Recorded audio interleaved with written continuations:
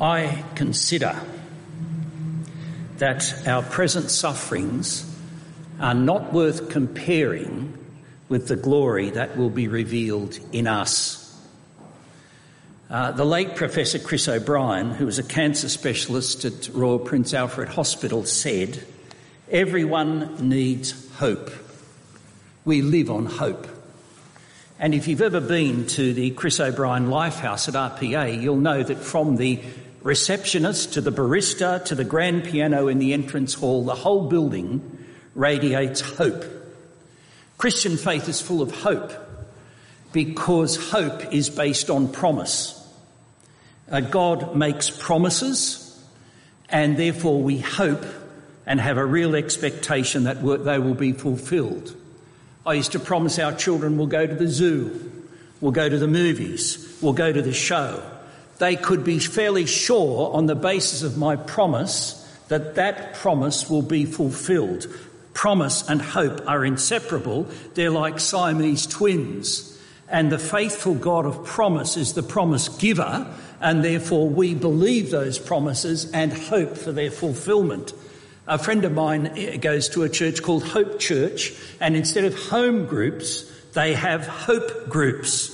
Hope is vitally important. Faith, hope, love. Faith will be sight, hope will be fulfilled and realised, but love remains. And we are anticipatory people. I remember going to a physician and he said to me, "Mr. Cook, are you an anticipatory person?" I said, "I can hardly wait for your next question." Of course we are. Our children look forward to Christmas, and then we look forward to the Easter show, and then we look forward to birthdays, and then we look forward to Christmas. And for many years I was involved in a tertiary college where people look forward to mission, and then they look forward to preaching week, and then they look forward to graduation. We're looking for the next. One of the things I used to love doing was going on safaris in South Africa. If you said to me, "What is your favourite animal?" My favourite animal was the giraffe. But the giraffe was also the favourite animal of the lion. And very often you'd go through the park and you'd see a giraffe skeleton picked clean by lions and others. Now, the giraffe had three advantages over the lion. One, it had camouflage skin. Two, it had strong hind legs which could kill a lion if it came behind. But three, of course, it had the giraffe's eye view. It could see a lion coming at a distance. And what I love about Romans 8 is that it gives you the giraffe's eye view. It's a classic chapter. Paul introduces us to the whole vista beginning. Look there at verse 1 on page 1754. "Therefore there is now no condemnation for those who are in Christ Jesus." And what the law could not do, look at verse 3, the law was powerless to do, God did by sending his own Son. And then Paul goes on in verse 14 and says that we, those who are followers of Christ, who are in Christ, verse 14 he says, those who are led by the Spirit of God are sons of God. And he is the Spirit of adoption, verse 15, and by him we're enabled to cry out to God, "Abba, Father," in the most intimate terms. Incredible, isn't it?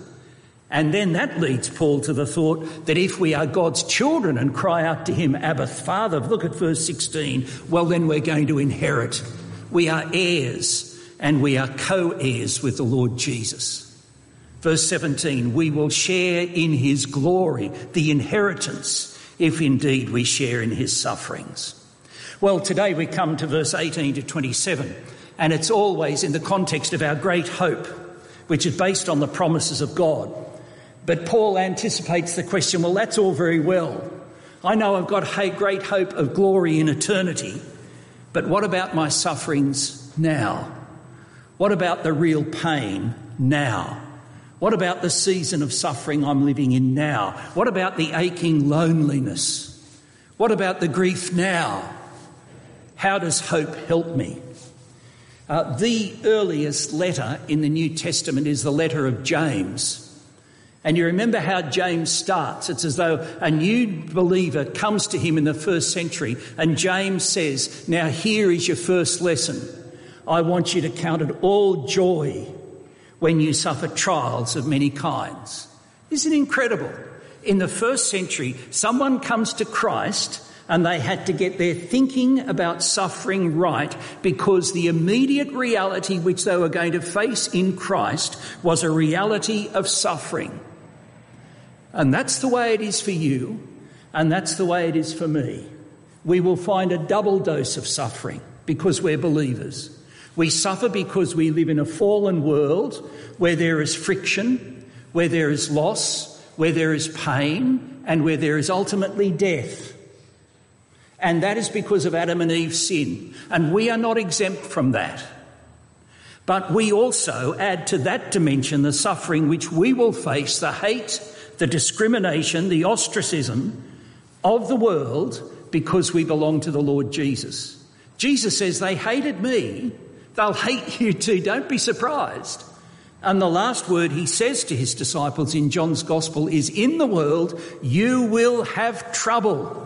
So when it comes, don't be surprised, because I told you that you will have trouble. So we are people of a double dose of suffering, and yet we are people of great promise, and we are looking forward to the glory that will be revealed. So how do you put those two things together? Now, that's the question that Paul's going to answer this week and next week. He's going to say two things this week, and next week, make sure you come back, because he's going to say the third thing next week. And I know that you're facing suffering. If you're not going through it now, you will. We were told at Bible College, if you don't suffer in the first 30 years of your life, well, get ready in the second 30. And suffering is real, and you are probably now facing suffering, and probably maybe even in hidden ways. For others, it won't be in hidden ways.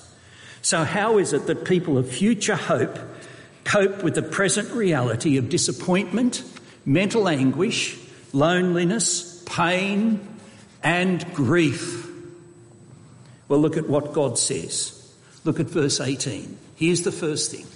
Remind yourself, Paul says, verse 18 to 22, that suffering is incomparable to the glory that is to come.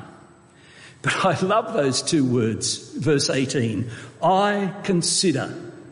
The word Paul uses in Greek is the word from which we get logikon. Logical. I make this reasonable, logical calculation when it comes to suffering. Now, it's the same word Paul uses in Philippians, where he says, whatever is true, whatever is honourable, whatever is just and lovely, logically embed this in your mind. So the very first thing Paul does is, when we come to suffering, he says, engage the reason, engage the mind. Now, the very question that I ask, I don't know about you, you probably ask it too, when I see someone who's suffering, I say, how are you feeling? And yet Paul goes straight to the mind. He says, how are you thinking? Now, I don't like suffering, but how am I thinking? Paul takes us away from the feeling question to the thinking question, and that is precisely what James does. Consider, logically, have this attitude to count it all joy. In other words, get control of your brain, lead your thinking. Whatever I'm going through does not compare with the glory that is to come, and that glory, I will not be a spectator, I won't be watching that glory, I will be participating in that glory. And Paul says in verse 18, literally, this glory will be revealed in us or to us. So there's no glib, doesn't minimise pain. He takes us into another room. He takes us out of the room of feeling, and he takes us into the room of the mind, calculation. I consider when I'm going through pain. I consider when I am being excluded or insulted because of the Son of Man. Jesus said, blessed are you when you suffer. Blessed are you. How can you have that attitude? Because I consider that this is incomparable to the glory that is to come. And look back to verse 17. It says that suffering is the prerequisite to glory. Yes, glory is coming, suffering is now. In other words, get your thinking right about suffering. Paul goes on, verse 19. He says the creation is anticipatory as well. It waits. Verse 20, it was subject to the frustration because of sin. It anticipates, verse 21, its liberation from its bondage to decay. In other words, creation is going through the same agony as you and me, going through the same agony of the church, agony to ecstasy. The creation is sick and tired of the cycle of being sown and growing up and getting old and then depreciating and dying. And creation, Paul says, is almost crying out. It's looking forward to its liberation in the new creation where that dying and passing away will be behind, when the children of God will be glorified. In fact, he says, verse 22, I love the reality of the Bible. Creation is groaning as a woman in the pain of childbirth, a deep inner sigh. And so our hope being fulfilled involves the old creation groaning for the future, a mammoth change. We will be revealed as the children of God, and creation itself will be new. And Paul says it's incomparable what you're going through now. And my last word to my father before he died was, Dad, what no ear has heard, what no eye has seen, what no mind has conceived, what God has prepared for those who love him. It's beyond your imagination. Paul says it's incomparable. And I remember going to visit my dear brother-in-law for the last time. He's lying on his couch. I said, Peter, this world is as close to hell as a believer will ever get. And it's as close to heaven as an unbeliever will ever get. And I'll never forget, he sat up straight. He said, tell me that again. This world is as close to hell as a believer will ever get, but it is as close to heaven as an unbeliever will ever get. Paul says, yes, suffering's real. It's now, but it's incomparable. So I come away from this thing, and the scripture is saying, get your thinking straight. Get your thinking straight about suffering. And that's good for me, because I can tend to wallow in self-pity. I don't know about you. Get your thinking straight. But then secondly, Paul goes on in verse 23 to 27, and he's more empathetic at this point. If you're looking for more of a pastoral approach, well, Paul's a great pastor, and he's going to give you more of a pastoral approach, if you like, a subjective reason. One time we were in London, and I was reading the Daily Telegraph in London, which is not like our Daily Telegraph. It's a sort of substantial paper. And it was announcing the death of Dame Cicely Saunders. And it had an obituary for Dame Cicely Saunders. And Dame Cicely Saunders was the founder of the hospice movement. And she used to say that the dying have three needs: stay with me, hold me, talk to me. And she, when she started her first hospice, she abandoned all visiting hours. She said, because visiting hours implies there's non-visiting hours, and people must have access to their loved ones 24/7. Stay with me, talk to me, hold me. Now look at what Paul the Apostle says here. He says not only is our present suffering incomparable, but look at that verse 23, not only so, but we ourselves, he emphasises that's you who are in Christ. We have the first fruits of the Spirit. We have the taste of heaven now. We have the down payment on heaven now. We have the deposit of the future now. But we also groan as we await our adoption, the fulfilment of our hope, the new creation. But Paul says you're not alone. You're not alone. Verse 25, we wait patiently, but not in isolation. I'm never alone. You cannot see him, the Spirit, but he will make you aware that he is there. Look back at verse 16. Isn't it a great verse? The Spirit himself testifies with our spirit that we are God's children. You can prove it.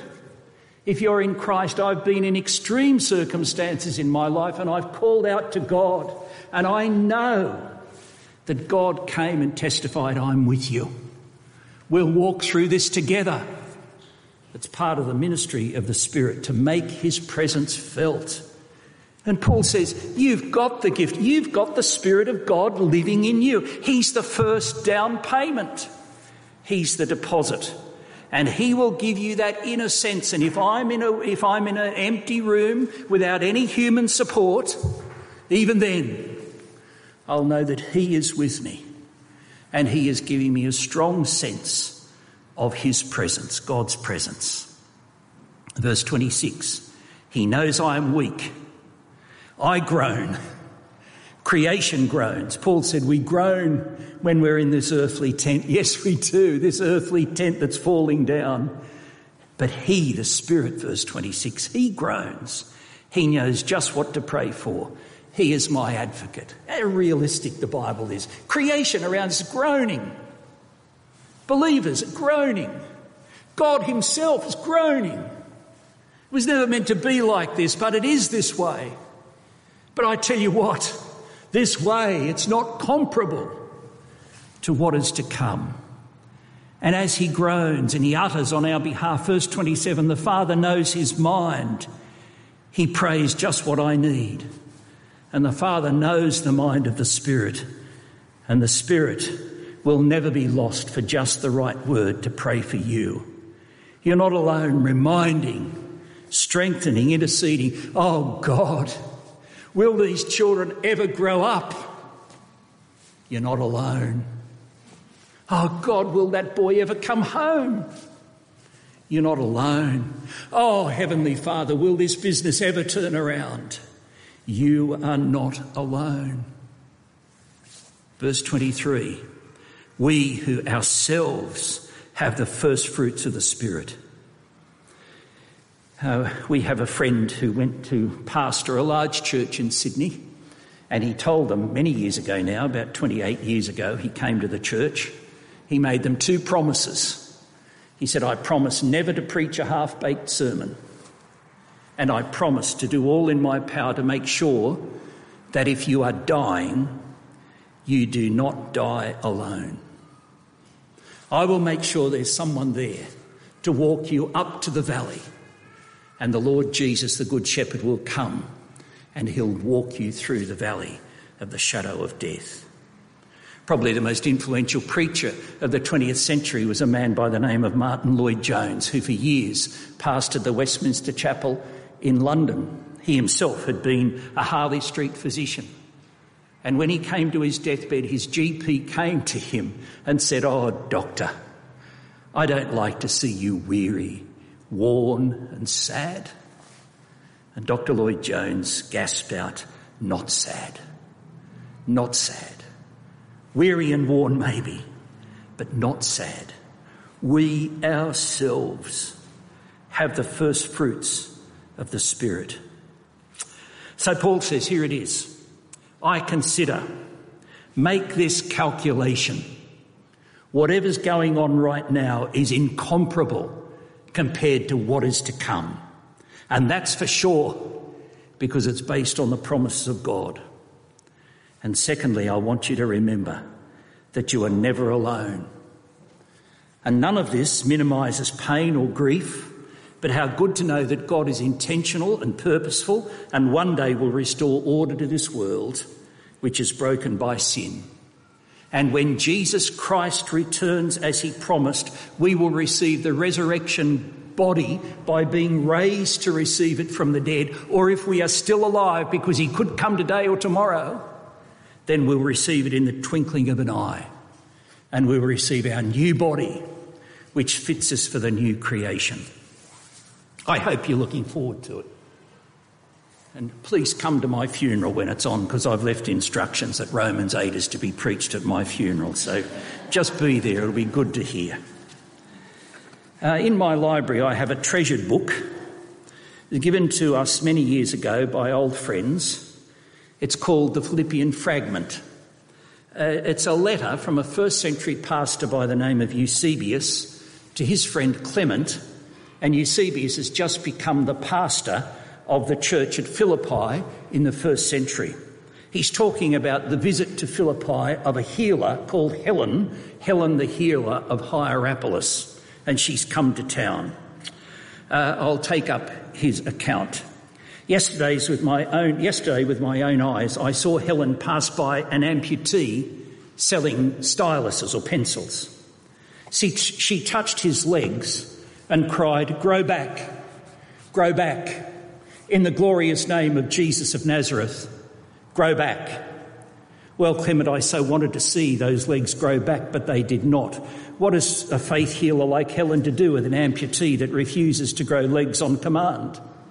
So she sat down on the footpath, crossed her legs on the cold pavement, and she began selling pencils with him. Soon she was talking to him. Before long they were laughing together. For an hour they laughed together, and by nightfall they were having an uproariously good time. When it was time to go, Helen staggered upward on her stiff legs, stiff from disuse, and her legs refused to move.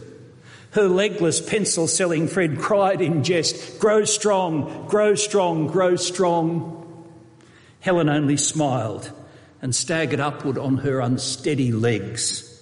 She looked down at her lowly friend and she said, "I offer you healing. You will see it is only one world away. Someday you will enter a new life, and you will hear our Saviour say to your legless stumps, 'Grow long, grow long.' And then you will know that glory which Sister Helen only dreamed for you. One world away." He smiled and he said, "Do you heal everyone this way?" She said, "It is better to heal with promises than to promise healing.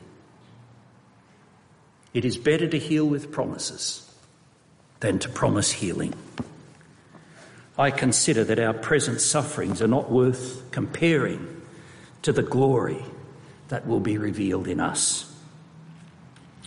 Let us pray.